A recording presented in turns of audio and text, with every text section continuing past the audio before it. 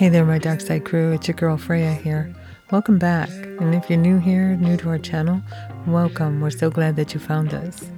So I realized recently that I have not posted an actual podcast per se since the Soul Love Letters. So I'd like to take a brief moment today to say thank you to all who reached out after that episode. From the responses, I suppose I struck a chord with many of you, and I believe from your replies that it was a very positive one.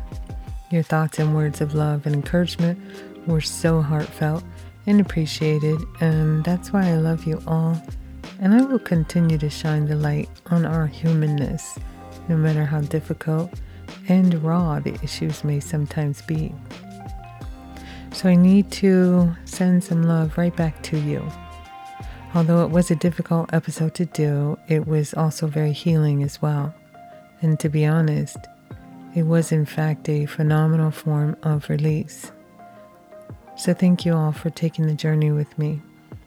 It's been a minute since I have brought you your dose of dark side realities. That's true. And for that, I deeply apologize. Didn't mean to leave you hanging. I also appreciate those of you who have been asking, where are you? We miss you. Please come back soon. Well, I have missed you too. As many of you know, I've been on one of those brief life lesson journeys and got a little distracted. But just know, I'm here for you and never too far away. As always, this podcast is for information and enlightened connective consciousness purposes. Take only what resonates with you and leave the rest behind. To reach out to the show, visit us at tdsothc.com, drop us a love note, and of course subscribe so you'll know when we have new content to share. So with that, let's dive in.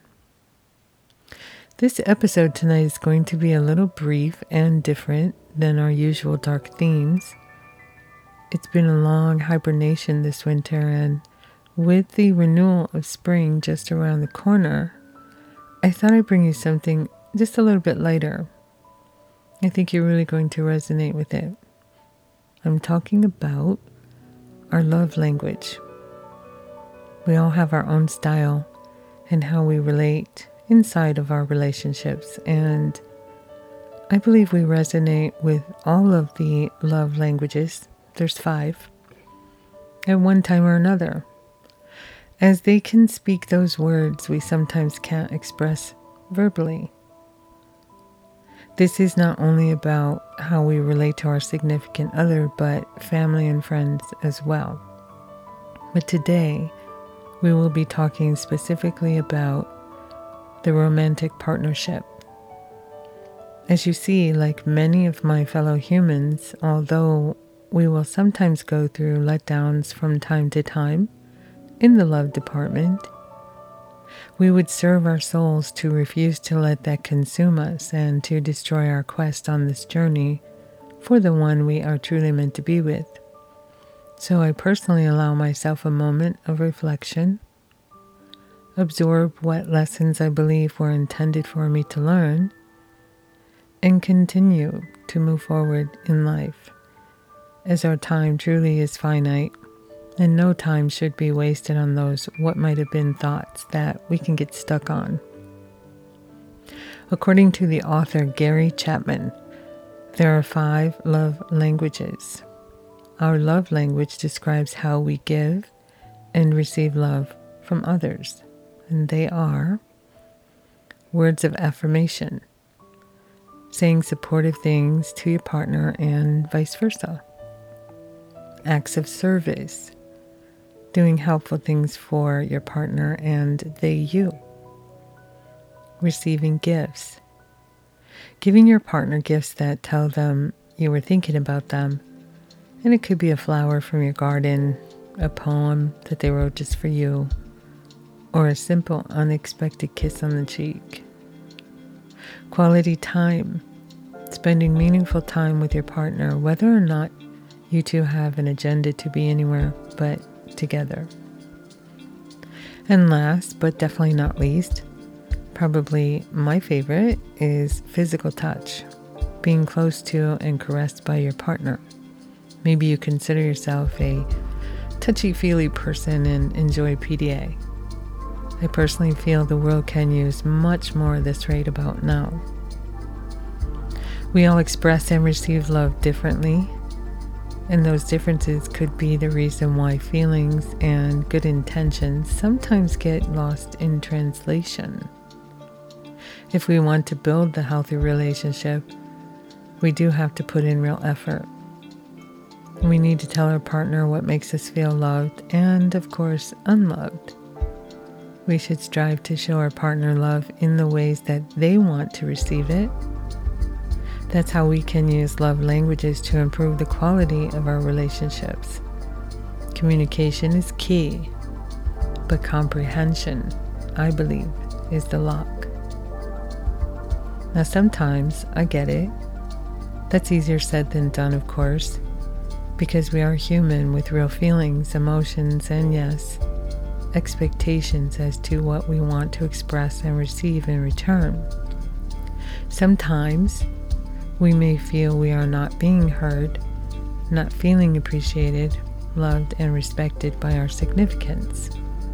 We forget that they may see a situation differently, and we may come off in ways that may not show our best light, and so they judge us, when they may not have taken the time to consider and to acknowledge how we got to that point. This is where frustrations can dwell.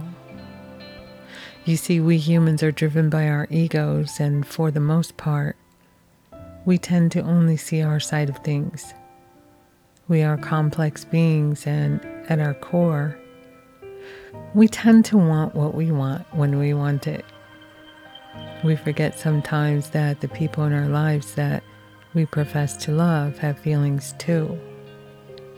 When we only see things from our perspective that may fit our narratives, our personal goals, and or agendas, we leave no room for real love, acceptance, and growth. Sometimes we may need to step back and take a deeper look at our connections from a higher perspective. As in, why are we with this particular person? Are we on the same page for the most part? What do we see in our future with them? Do we even have a future with them? Are there things we have not wanted to deal with? Or have we neglected to see the big picture of our situation? Have we invested more than we should have in our connection, that we forgot about our own needs until we finally can't deny them any longer, and we have to stand in our truth, which can ultimately blindside us when we realize we did not receive back what we feel would have been appropriate while we forgot to put ourselves first. I've never liked that concept though, as I personally receive more joy from giving than receiving. But that being said, if we can't get our needs met while doing our best to meet our partner's needs as well, then sometimes there comes a moment when we must accept defeat, retreat, and nurture our wounds and soothe our pride so that relationships do not suffer the fallout of our past connections. More often than not, we sometimes make life and love harder than it needs to be. Understand that you are a very special person and realize what you bring to the table. And if your person does not see it and chooses to leave the connection, know that they are probably doing you a favor by removing themselves from your sphere so that the right person has the opportunity to show up for you. You can, in fact, take the lessons and apply them to your growth while loving them from afar. As I feel, no one comes into our life and our heart and ever truly leaves without putting a tattoo of sorts on our soul. And that's okay. Because when we finally are old and gray, and we will always have those tattoos to remind us that at one point we were loved and we loved. So, if that be the case and you find yourself in the position of finding new love, what can you do when you venture into your next relationship to assure that it can be a successful connection going forward? I found an interesting article that sums up my thoughts perfectly on this. Something that I've resonated with long before reading his words. It's written by Adam Winger, and I'd like to share some of the highlights with you, as this is how I choose to show and receive love. Quote, "We've all heard that relationships take work. What if I could show you that intimate relationships need not be work, and that the best ones are more play than anything else? When I hear that relationships require so much work, I feel weighted down and tired, and it sounds like drudgery. Work implies something we have to do, especially in order to achieve some sort of desired outcome for the short and long term. We work for money, for the hope of success, for getting ahead, and for giving shape, structure, and purpose to our days. If we're lucky, we may find meaning through our work and feel valued for doing it. Work typically contains aspects of control and hierarchy, and often power struggles and resentment. At work, we often find inundated with and constrained by rules, procedures, and guidelines. We're motivated by outcomes and deliverables. Relationships that feel like work drain our energy. This is because we're spending a great deal of time trying to get through to the other person in order to feel understood. With work, we may be trying to prove ourselves, to show our worthiness, or to even outshine someone else. On the other hand, play implies freedom, experimentation, adventure, spontaneity, and creativity. The play I'm talking about is not to be confused with all easiness and just fun and games, but rather the quality of ease. It's the ease of trust, comfort, rest, and the sense of knowing and being known. It's the knowledge that you're assuming the best in your partner, and the confidence that they assume the best in you. When that happens, there's less to struggle over and less to prove. Relationships that feel more like play have the advantage of feeling lighter, freeing, and more spacious. We get to reconnect with our authentic selves, even our sense of our inner child. A huge benefit to a playful relationship is that it tends to be built on affection and admiration rather than contempt. So our time and energy can be directed to other things that matter to us in our lives, and we can return to rest in the trustworthiness of the relationship." End quote. Powerful, yes? Research by a psychologist, Renee Proyer, reveals the extent to which play can strengthen communication, resilience, and overall relationship satisfaction. Notably, 4 types of playfulness, of all which can enhance relationships. She states that other directed playfulness involves good-natured teasing of other people. Light-hearted playfulness involves seeing life as more like a game than a battlefield. Intellectual playfulness can be seen in people who like to play with ideas and solve puzzles. And whimsical playfulness involves liking unusual activities, people, or objects. Through play, we learn the art of letting go. This capacity for letting go assists us in and out of the relationship. Being right becomes less important when we've centered play. We admit when we messed up. Well, sometimes. The knowledge that there's an us over and above either of us that's worth tending to. Play fosters creativity, and in turn, creativity stimulates playfulness.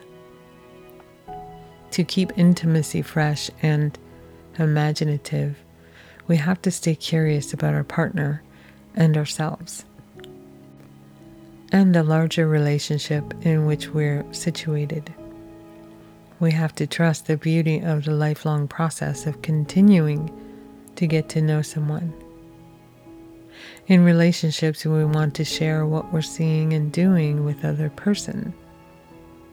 She calls this the hey look quality, where one person summons the other person to see a spectacular sunset or to look at something they made, rather than feeling irritated by the person calling out to get our attention. We're curious to see what they've discovered, relishing in their joy. The willingness to be open and receptive to play that the other person brings is essential. Night after night, going to bed with your best friend is more like a slumber party. I'd agree with that. When play is at the center rather than relegated to the periphery or postponed as something to enjoy when everything else is done and settled, it becomes an oasis. The play is like a bow in a rough sea and reminds us that there's a safe harbor and refuge we can regularly access. I love that vision. This is my choice in the love language, as I believe that life in general is way too stressful on its own, and that if we choose to look at life as a struggle on the daily, we can miss those beautiful moments with ourselves and our partners because we have allowed ourselves to become consumed by all that would tear us down, by those around us that would not revel in our successes and our joys, our ascensions.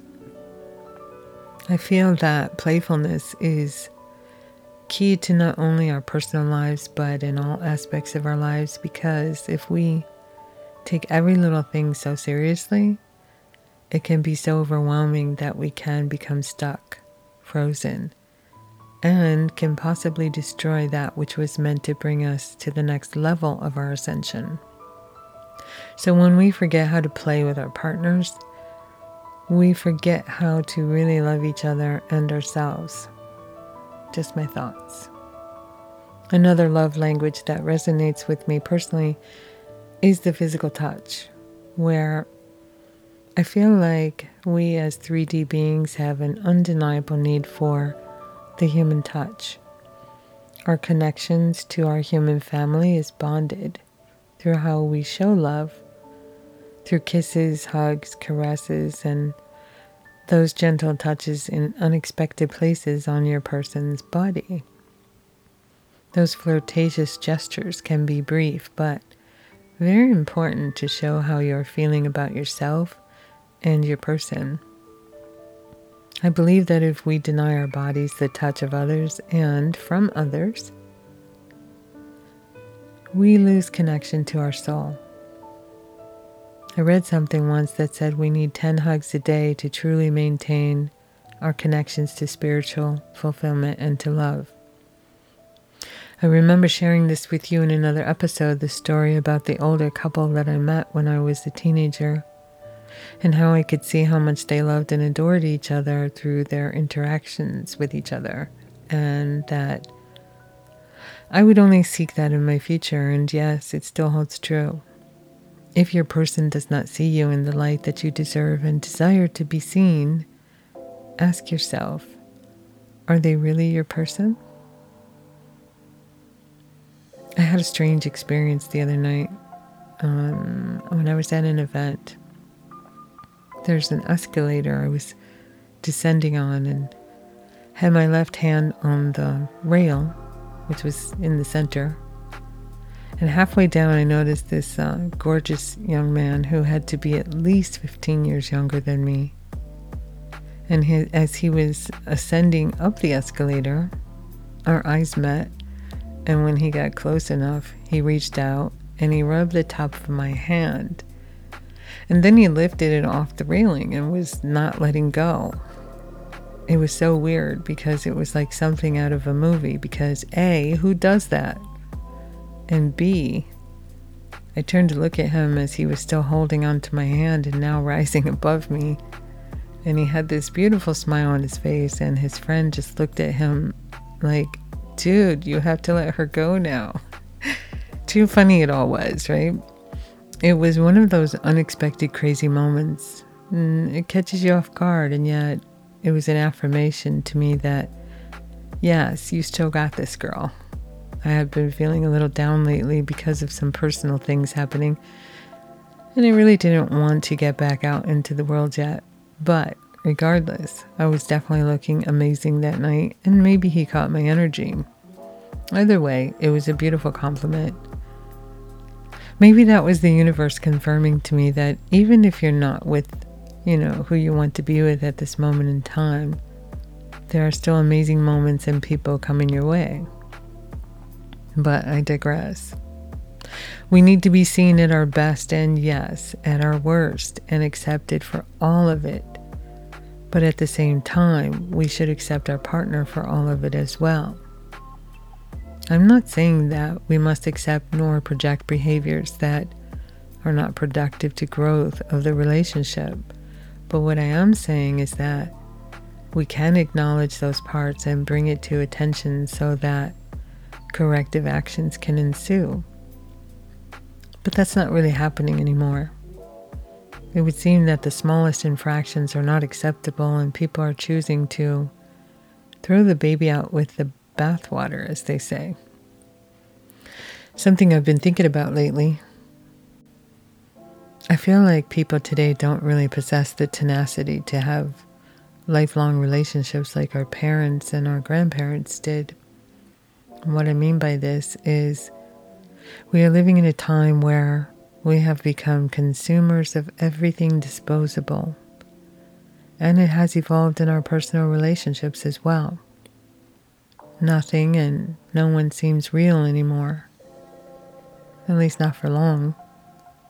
Maybe our parents or grandparents didn't always see eye to eye on everything, but they stayed together. They worked things out. They knew they really loved each other, and that's what was most important. People don't have the will or desire to build real relationships anymore, as we're living in a hit it and quit it society. At the drop of a dime, it seems like people can just open an app and swipe right and have a date in minutes. But is it really a true connection? Is it all we're seeking today? To fill a narcissistic need, if only for a moment, and on to the next? How boring and lackluster of a person one must be to connecting with people. Maybe we have forgotten how to love. Maybe we really don't want it anymore. So very sad that we have allowed this perspective to take root and grow, as it is really what I consider to be the downfall of humanity.